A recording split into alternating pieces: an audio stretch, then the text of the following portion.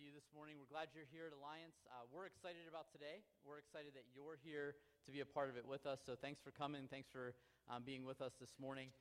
It's August. Can you believe it? It is the month of August. That means summer is going to go on for just another 3 or 4 months, and then we'll be done. But it's August. I can't believe it. In August, we get excited about the month of August here at Alliance because in the month of August for us is kind of like the beginning of a new year, because a lot of our programs and ministries and the things that we do kind of work off of the school calendar. And so the month of August is a time where certain programs and classes that maybe took the summer off are getting ready to start back up, and we have some new things that are getting ready to start up that we're really excited about. So there's lots of new things that are happening. It's kind of like the kickoff of a new year for us. And so we get excited about the month of August, and we hope you are too. But what we thought about as we were kind of planning out the sermons for the month is, August is pretty different for us. And so what we wanted to do was take the next few weeks to cover like a variety of different topics. And so we're not going to have like a sermon series for the month of August. We're going to kind of look at some different things throughout the month. So like next week is we're going to be celebrating communion together, remembering the sacrifice that Christ made for us. And so we're actually going to take the whole morning to teach about communion and learn about communion and then celebrate communion together. And then the week after that is our Water Day event, which we love. It's one of our favorite Sundays of the year. And with Water Day, what that means is we do a family service in this room. So all the kids will be in here with us, and we're going to be singing together and playing games together and learning together and growing together. And that's always a fun, exciting time. So August looks a little bit different, and we're glad that you're going to be here to be a part of it with us. So as Ron and I were sitting down and kind of planning out the month, he said, well, you can go ahead and talk about whatever you want on August 5th then. And listen, the last 2 times I've had to speak, I've had to talk about lust and the Antichrist. So it can only go up from here. So I'm excited about the opportunity to kind of speak about whatever I want. He gave me permission to speak about whatever I want. And so I was thinking about it, and Ron and I have been talking, and as a staff we've been talking, what are some things that we're observing in the world around us? What are some things that we're seeing going on in the world around us? And how can we as a church kind of address those things and talk about those things? And so one of the things I know that I've been thinking about lately, that I've been watching lately, that I've been kind of observing, not just amongst us as a church, but as a society as a whole, is how we use our words, is how we communicate with each other. That's been something that's been, I'll be honest, it's been something that's been weighing on me a lot recently. And there's a few reasons why.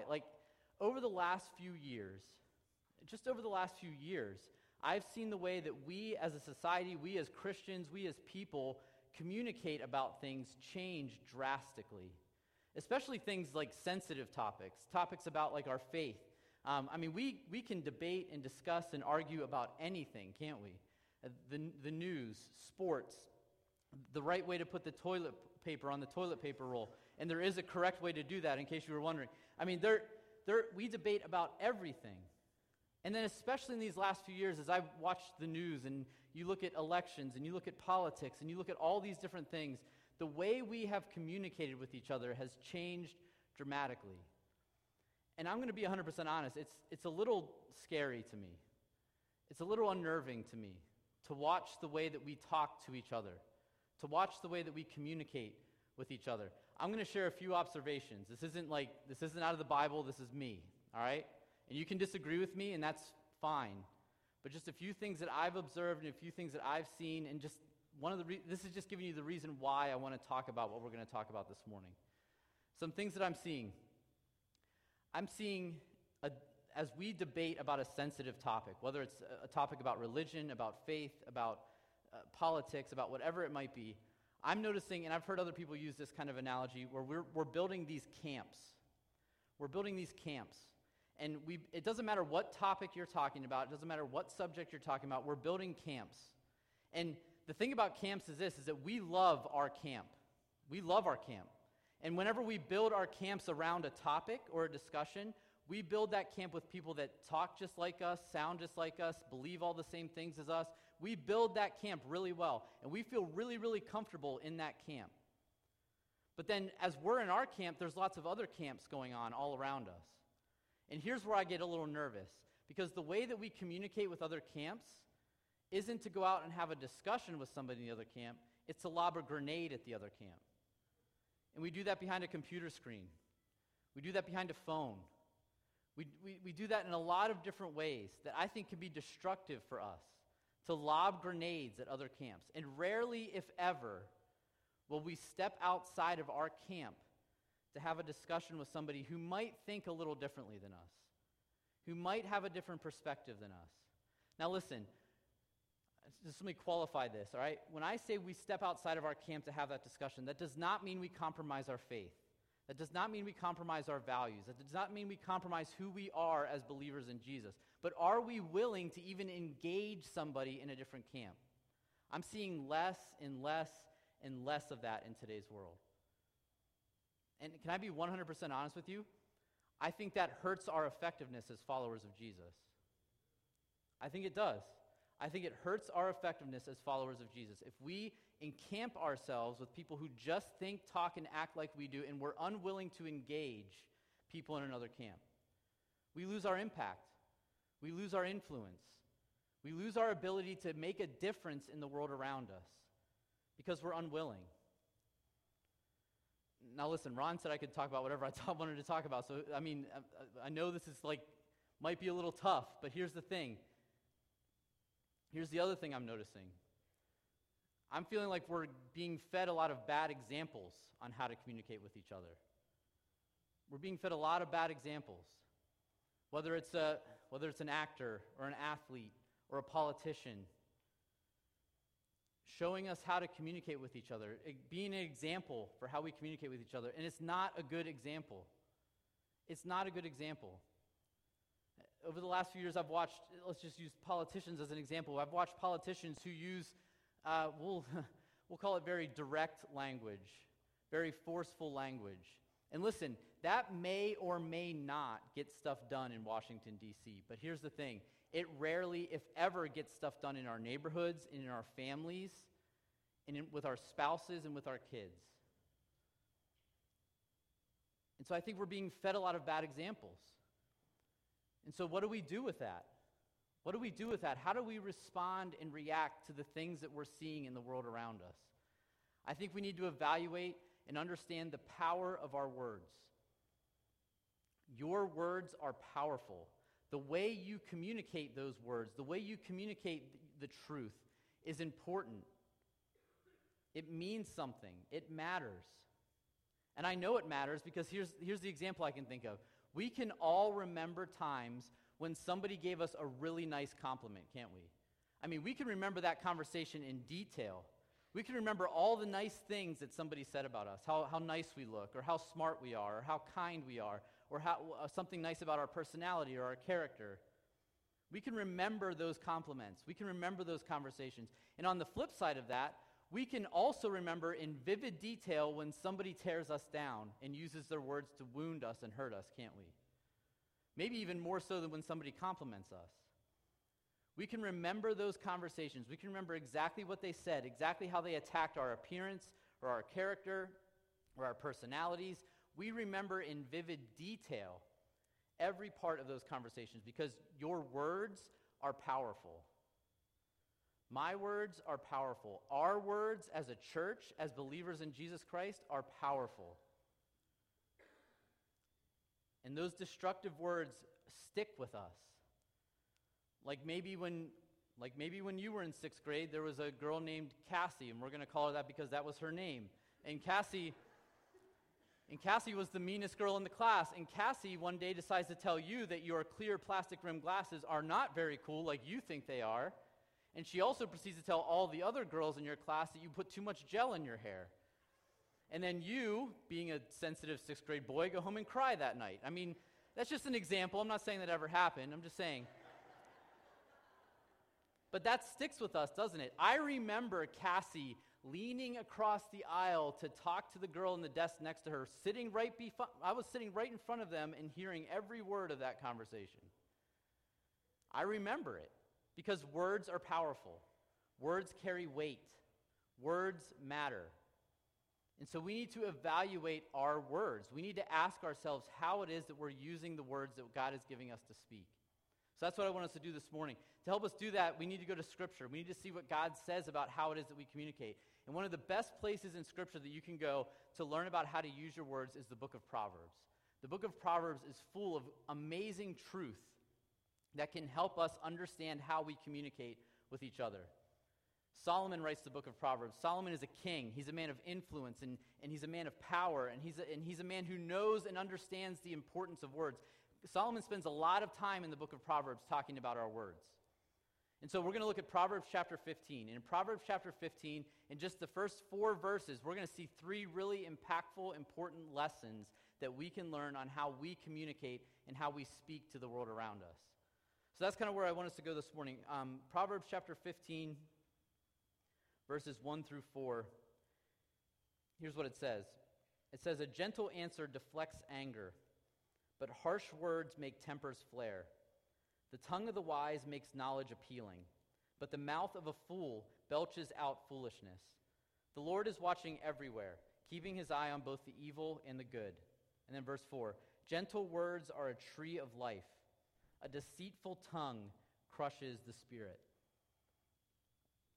The lessons we're going to talk about this morning, listen, it doesn't just apply to a political debate. It doesn't just apply to a discussion about our faith.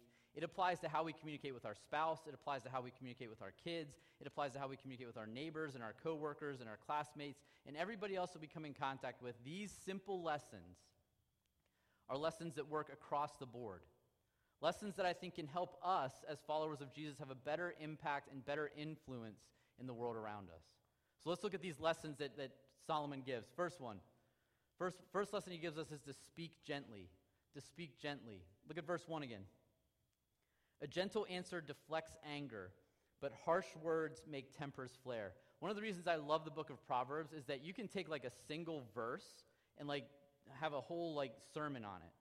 Because Solomon breaks it down into really simple statements that are really easy to understand and easy to apply to our lives. And so Solomon gives us these lessons, and I love the way he writes it. He writes it in really simple, short statements. He gives you the positive example first and then the negative example second. And so I want us to break it down like that this morning as we look at these different statements.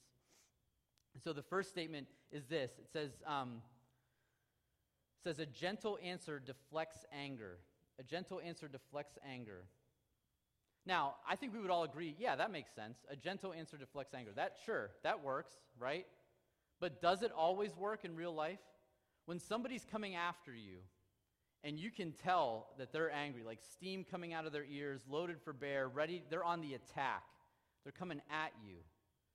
Our first response, our first reaction as human beings isn't always a gentle answer, is it? We get defensive. We put up a wall. We want to fire back. That person's lobbing a grenade at me. I want to lob one back. I've got one in the chamber, like I know exactly what I can say right now that can hurt that person. I know what'll push their buttons. I know what I could do to make this situation even worse. But a gentle answer deflects anger. A gentle answer deflects anger. We see examples in Scripture where this works. And listen, I know that it's hard, and I know that this doesn't always work the first time in real life, but we see examples in Scripture where a gentle answer deflects anger. If you look at 1 Samuel chapter 25, 1 Samuel chapter 25, you have a woman by the name of Abigail, all right? Abigail's husband has done some really bad things, and he's really kind of screwed things up for King David. He put King David in a really bad situation, a really dangerous situation where he could have died, and King David is mad. And King David is coming back to town to find Abigail's husband, probably to kill him, because he's that fired up at Abigail's husband. Abigail knows that David is mad. Abigail knows that David is on his way. Abigail cuts him off on the way to town, and what does Abigail do? She apologizes for the behavior of her husband. Her gentle answer dissipates the situation, diffuses the situation, totally changes David's demeanor, David's attitude about the situation. But she had to be proactive to step in with that gentle answer. There are going to be times in our life when we know people are coming for us, when we know they're on the attack, when we know they may not even be angry at us, they might just be angry at something that's going on around them, and we know that they're angry and we know they're coming to us, and we need to be proactive with a gentle answer to diffuse and to deflect the anger that they might be feeling. This is hard in real life. This is a challenge in real life, but it's something that can help us as we try to deal with people and communicate with people on an everyday basis. Anger is kind of like a storm, isn't it? Like sometimes you can feel anger building, can't you? You can feel the tension kind of growing in the room. You can see that something bad is about to happen. You can feel it growing and growing and growing like a storm. I mean, we live on the west coast of Florida. Almost every single day you can look up in the sky and see a storm coming. You can see the clouds changing. You can begin to hear that roar of thunder a little bit. And you know that something is about to happen. Anger a lot of times works the same way. And when we see that storm building, when we see that tension building, our gentle answer can deflect and dissipate that anger. But we have to be proactive and step in to the conversation and not wait for it to blow up and not wait for it to get out of control, but be willing to step in with a gentle answer to dissipate and deflect it. The second statement, Solomon says that harsh words make tempers flare. Harsh words make tempers flare. If you go to the Hebrew, like this was written in Hebrew, if you go back to the Hebrew language of how this was written, the words that were used to describe tempers flaring are the same words they used to describe a flame or fire. And that makes a lot of sense, doesn't it? That anger is a lot like a flame.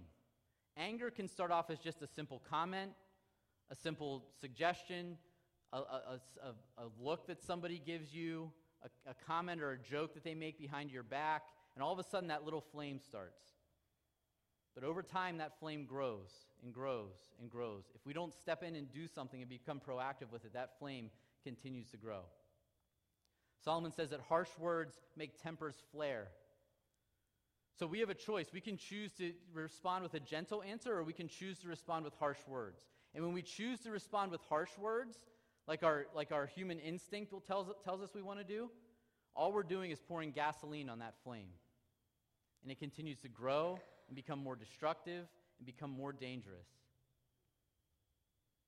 So we have a choice to let our gentle answer diffuse anger, or to let our harsh words help that temper flare. We need to be constantly reminded to choose gentleness over anger. And again, this is a simple statement, right? A gentle answer. Yeah, that makes sense. So why do we struggle with this so much? Why do we struggle with this so much? I think I know one of the reasons why we struggle with it so much. Our pride. Our pride. My pride won't allow me to respond with a gentle answer sometimes, because my pride says defend yourself. My pride says fire back. Sometimes my pride doesn't allow me to take responsibility for my part in the situation. It blinds me. It disguises my responsibility. And so we have to be able to work through our pride to be able to arrive at a gentle answer. And man, that's challenging. And I know that's hard, especially in today's environment, in the way we're communicating as a world today. This is a challenge for us. But it's a challenge we need to accept. And so this week, where we see anger, where there is anger, may we choose to speak gently. The second lesson I think Solomon gives us is to speak wisely. To speak wisely. Look at verse 2. The tongue of the wise makes knowledge appealing, but the mouth of a fool belches out foolishness. I like the words that they use here to describe this. It's very descriptive. It helps us, right, to understand what he's talking about here. Let's again break it down statement by statement. The first statement, the tongue of the wise makes knowledge appealing. The tongue of the wise makes knowledge appealing. The wise know when to say something and how to say it. The wise don't just have a piece of wisdom or a piece of knowledge or a piece of truth to share with somebody. They also understand the environment that they're in. They understand the people that they're dealing with. They understand the circumstances that they're in. And that helps them communicate that truth in a way that is appealing. Sometimes you're going to be asked to share a hard truth. We've all heard that statement that the truth hurts, right? The truth hurts. Sometimes the truth hurts. But we have the option to determine how we're going to deliver that truth. The wise understand the people that they're dealing with. The wise understand the environment that they're in. The wise understand the way that communication happens in that environment, and they respond accordingly. They don't just spit out information. Even if it's true, they don't just spit it out. because they understand if they did that, it would cause more damage and it would fall on deaf ears and it wouldn't make the impact that it could make if they took the time to evaluate the situation and to determine the best way to deliver that truth. So the wise make knowledge appealing. It's not just that they have wisdom, they know how to communicate that wisdom, and their words are useful and acceptable to the people around them. Again, I'm not saying that we dumb down the truth. I'm not saying we water down the truth. I'm saying we have to evaluate how we communicate that truth. I see, again, what I'm observing is that there are a lot of, I guess, good-intentioned people that are trying to share truth with the world around them. But it's just not working. Because we're not doing it the right way. We're not doing it with the right humility. We're not doing it with the right attitude as we try to declare and share that truth. I think it's just something that we have to examine and evaluate on our own, each one of us individually. And that's not easy because, listen, sometimes our frustration and our anger is going to get the best of us. And we're going to be so frustrated, we just want to blurt out that truth, that hard truth, that really difficult message. We're going to just want to blurt it out because we're frustrated at somebody or we're angry with somebody. And that it's not going to work. It's not going to have the same impact it could make if we can step back and evaluate the situation that we find ourselves in. Second part, the mouth of a fool belches out foolishness. I love that the word belches in there because it's extremely descriptive, isn't it? It's extremely descriptive. The mouth of the fool belches out foolishness. A belch or a burp is extremely offensive, isn't it? It's disruptive, it's gross, it's nasty. Literally last night at dinner, my 6-year-old let out a burp that I didn't know she could make that sound. But we were having a decent conversation at the dinner table, and all of a sudden that enters the conversation, and everything gets thrown off. Because a belch is intrusive. A belch is disruptive. A belch is not productive in any kind of conversation. And yet a fool belches out foolishness. It's just making sound. It's just making noise in the wrong place at the wrong time in the wrong way. And it's not making any difference or any impact in the world around them. The fool keeps babbling on and on and on, just adding to the chaos in the world around them. We have to be able to evaluate the when, where, and how to share our knowledge and the truth that God has given us. And that's hard to do in today's world because, again, I think that the way we're communicating with each other has changed dramatically. It is far easier to try to have a conversation like this electronically than it is to try to have that conversation face-to-face with somebody today, isn't it? It's way easier to send an email. It's way easier to send a text. It's way easier to send a Facebook message. That's just easier. And here's the thing. I think we lose out when we're not willing to have a face-to-face conversation with somebody. You can't read body language in an email. You can't read tone of voice in a text message unless they type in all caps, and then you know they're mad, right? You can't read sarcasm in a Facebook message. You can't read those things. And so I think we miss out. I think we get misrepresented. I think things get misinterpreted. I think we lose out on the value of communication when we choose to have difficult conversations in that way. It doesn't work. We have to be willing to be proactive, to step out and have difficult conversations. And here's the thing, that might mean that some of us have to be in the same physical room as somebody else and look them in the eye and have a conversation with them. Listen, I'm not good at this either, but it's something that as I've watched the world around me, I've tried to get better at it. If somebody, listen, we work at a church, let's just call it what it is. Sometimes we get an angry email every now and then, all right? And when I get those now, one of the first things I do is I invite somebody, would you come and, can we talk? Can we sit down and talk? And listen, I'm not looking forward to that conversation as much as the other person, believe me. But I think it's far more productive to have that conversation face-to-face than it is over an email or a Facebook message or a text message. That's a challenge for us. But I believe we become far more effective in our impact and our influence when we're willing to sit down across the table with somebody, even if they think differently than us, even if they're from another camp, even if they've lobbed their grenade and it offends us and it hurts us. Are we willing to be the proactive one that's willing to sit down across the table from them? It's a challenge. It's hard. Because with electronic communication, I think there's so much confusion. There's so much misinterpretation. And so this week, where we see confusion, where there is confusion, may we speak wisely. Where there is confusion, may we speak wisely.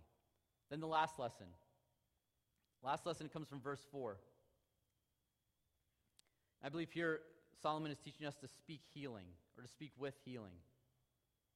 To speak healing. Look at verse 4 again. Gentle words are a tree of life. A deceitful tongue crushes the spirit. Gentle words are a tree of life. A deceitful tongue crushes the spirit. Let's break down these two statements again. Ready? Gentle words are a tree of life. The NIV translation actually says, the tongue that brings healing is a tree of life. The tongue that brings healing is a tree of life. Our words matter. Our words are powerful. Our words have the potential to bring healing to people. Our words have the potential to make peace. Our words have the potential to bring health, emotional, spiritual health to people. Our words have the potential to bring comfort to people, to extend blessing to people. That's the potential power of our words. And just like our words can bring healing and be a tree of life, on the opposite side of that, just like Solomon says in the second statement, is that a deceitful tongue crushes the spirit.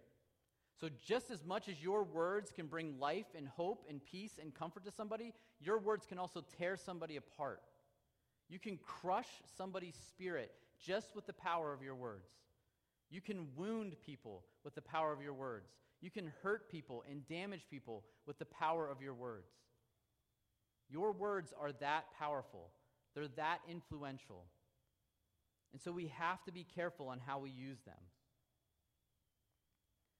Some of us know that we have used our words to hurt and wound other people. We know we have. In a moment of anger, in a moment of jealousy, in a moment of rage, in a moment, I don't know what kind of moment, but many of us can identify a moment in our lives when we have used our words to inflict damage and to wound other people.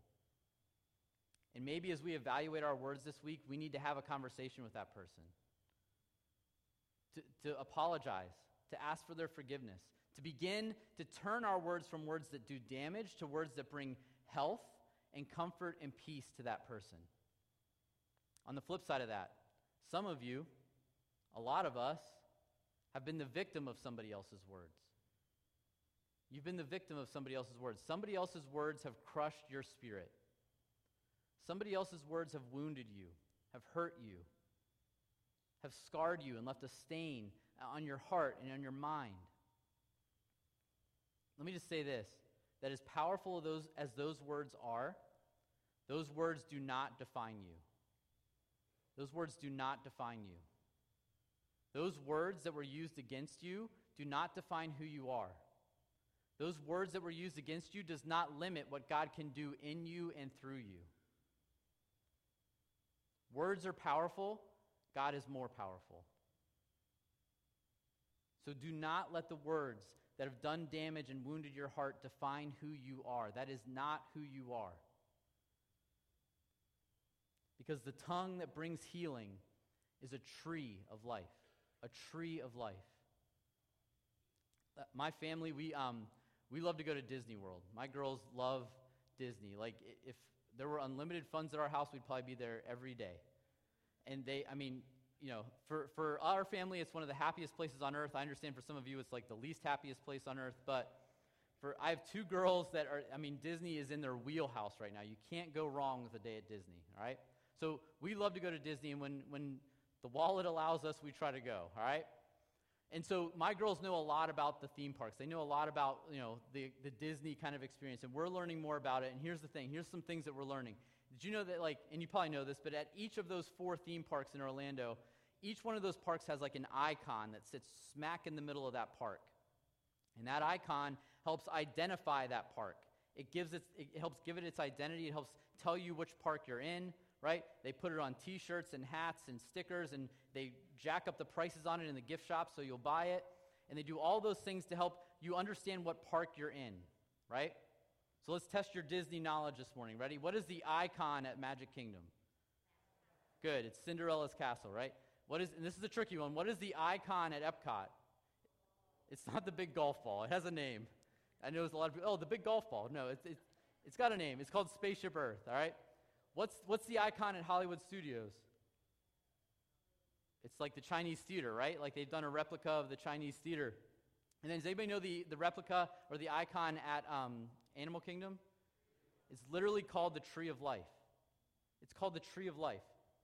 It's an amazing structure. It's pretty cool. I have a picture of it. Let's put that on the screen. So there's the Tree of Life. It's crazy. That tree is 145 feet tall. It has 325 carvings of different animals in the side of that tree. But here's the catch. Just found this out. That's not a real tree. That's not a real tree. Did you know that? I was just there a couple months ago. I knocked on it. That thing's made of concrete. That thing has 100,000 man-made leaves on it. Man-made. That thing is made of foam and steel and concrete. It's not a real tree. It was made by human hands. People put that tree together. People built that tree in the middle of that park. It's a beautiful thing, but they built it. And just like human hands built that tree, our words have the power to build a tree of life in the world around us. Our words have the power to build a tree of life right where we're at, in our home, in our neighborhoods, in our communities, in our church, in the world around us. Our words can build a tree of life. Our words can build a tree of life that offers relief, that offers shade, that offers shelter to people who are hurting.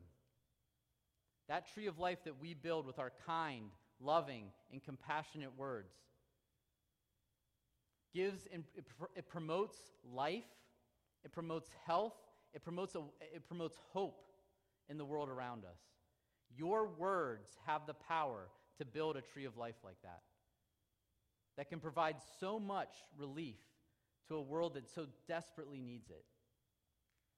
But just like our words can build a tree like that, our deceitful words can also start to tear it down. And as we begin to use deceitful words, as our language changes, we begin to rip the branches of that tree off. And all of a sudden, that nice shade, that shelter, that relief that we've offered to people disappears.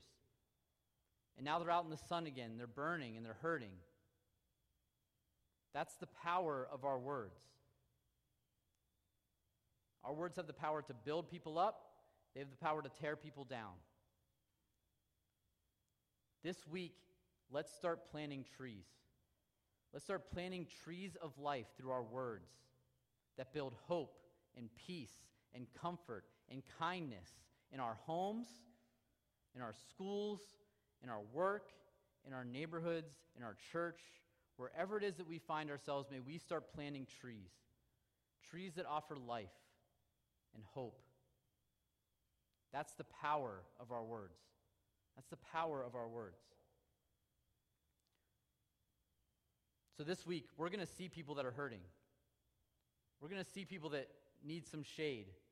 They need some shelter. They need some encouragement. They need some kindness. So this week, where there is hurt, may we speak healing. Where there is hurt, may we speak healing. Here's the reality. The reality is that it isn't always natural for us to communicate gently, wisely, or with healing. This is a challenge for us. In today's environment, in today's world, communicating this way kind of goes against the culture that we live in. And so we need help in order to do this. Like I said, I feel like we've been fed a lot of bad examples of how it is that we're supposed to communicate with the people that we come in contact with every day. But fortunately, God has given us the perfect example to follow. God sent his son Jesus to this earth. Jesus lives a perfect life and the perfect model for us to look at and model our lives after. If you study the Gospels, if you look at the story of Jesus, you're going to find that Jesus spoke gently. Jesus spoke gently. At the same time, Jesus spoke wisely. When there was a hard truth to be shared, When there was a difficult message that had to be said, Jesus said it. He didn't back down from it. But Jesus also understood the environment that he was in. He understood the people that were around him. He understood the circumstances of what was going on. And he made the truth appealing. And you better believe that Jesus spoke with healing.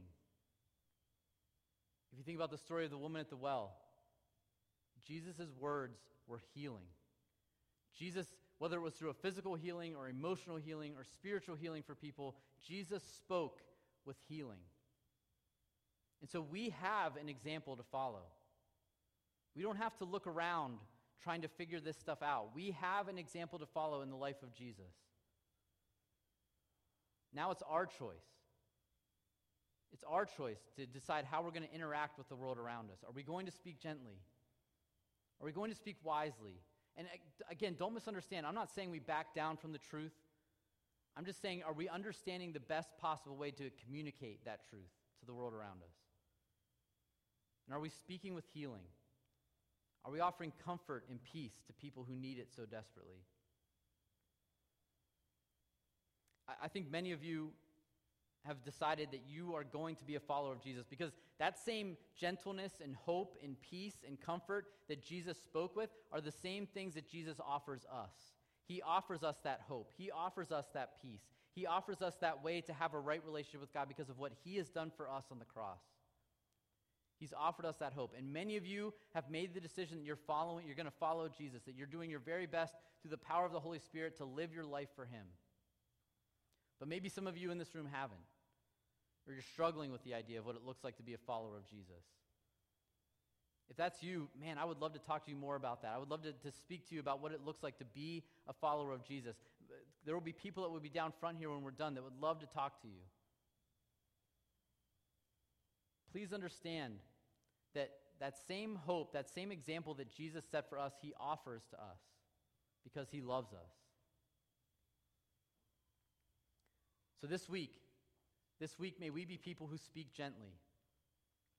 May we be people who speak wisely, and may we be people who speak with healing, offering hope and peace to the world around us. Let's pray.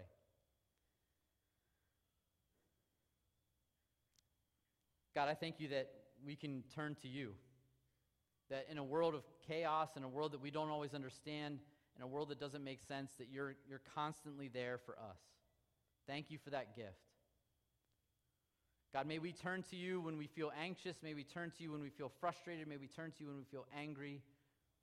So that whenever we speak out, whenever we communicate with the world around us, may we do it in a way that exemplifies you and your Son. God, thank you for your word. Thank you for King Solomon who can teach us such practical lessons for our lives. Thank you that we can take those lessons and make them happen here in our world today. God, give us the strength to do that. Give us the courage to do that. Empower us with your Spirit to do that. God, we thank you. We praise you. In your name we pray. Amen.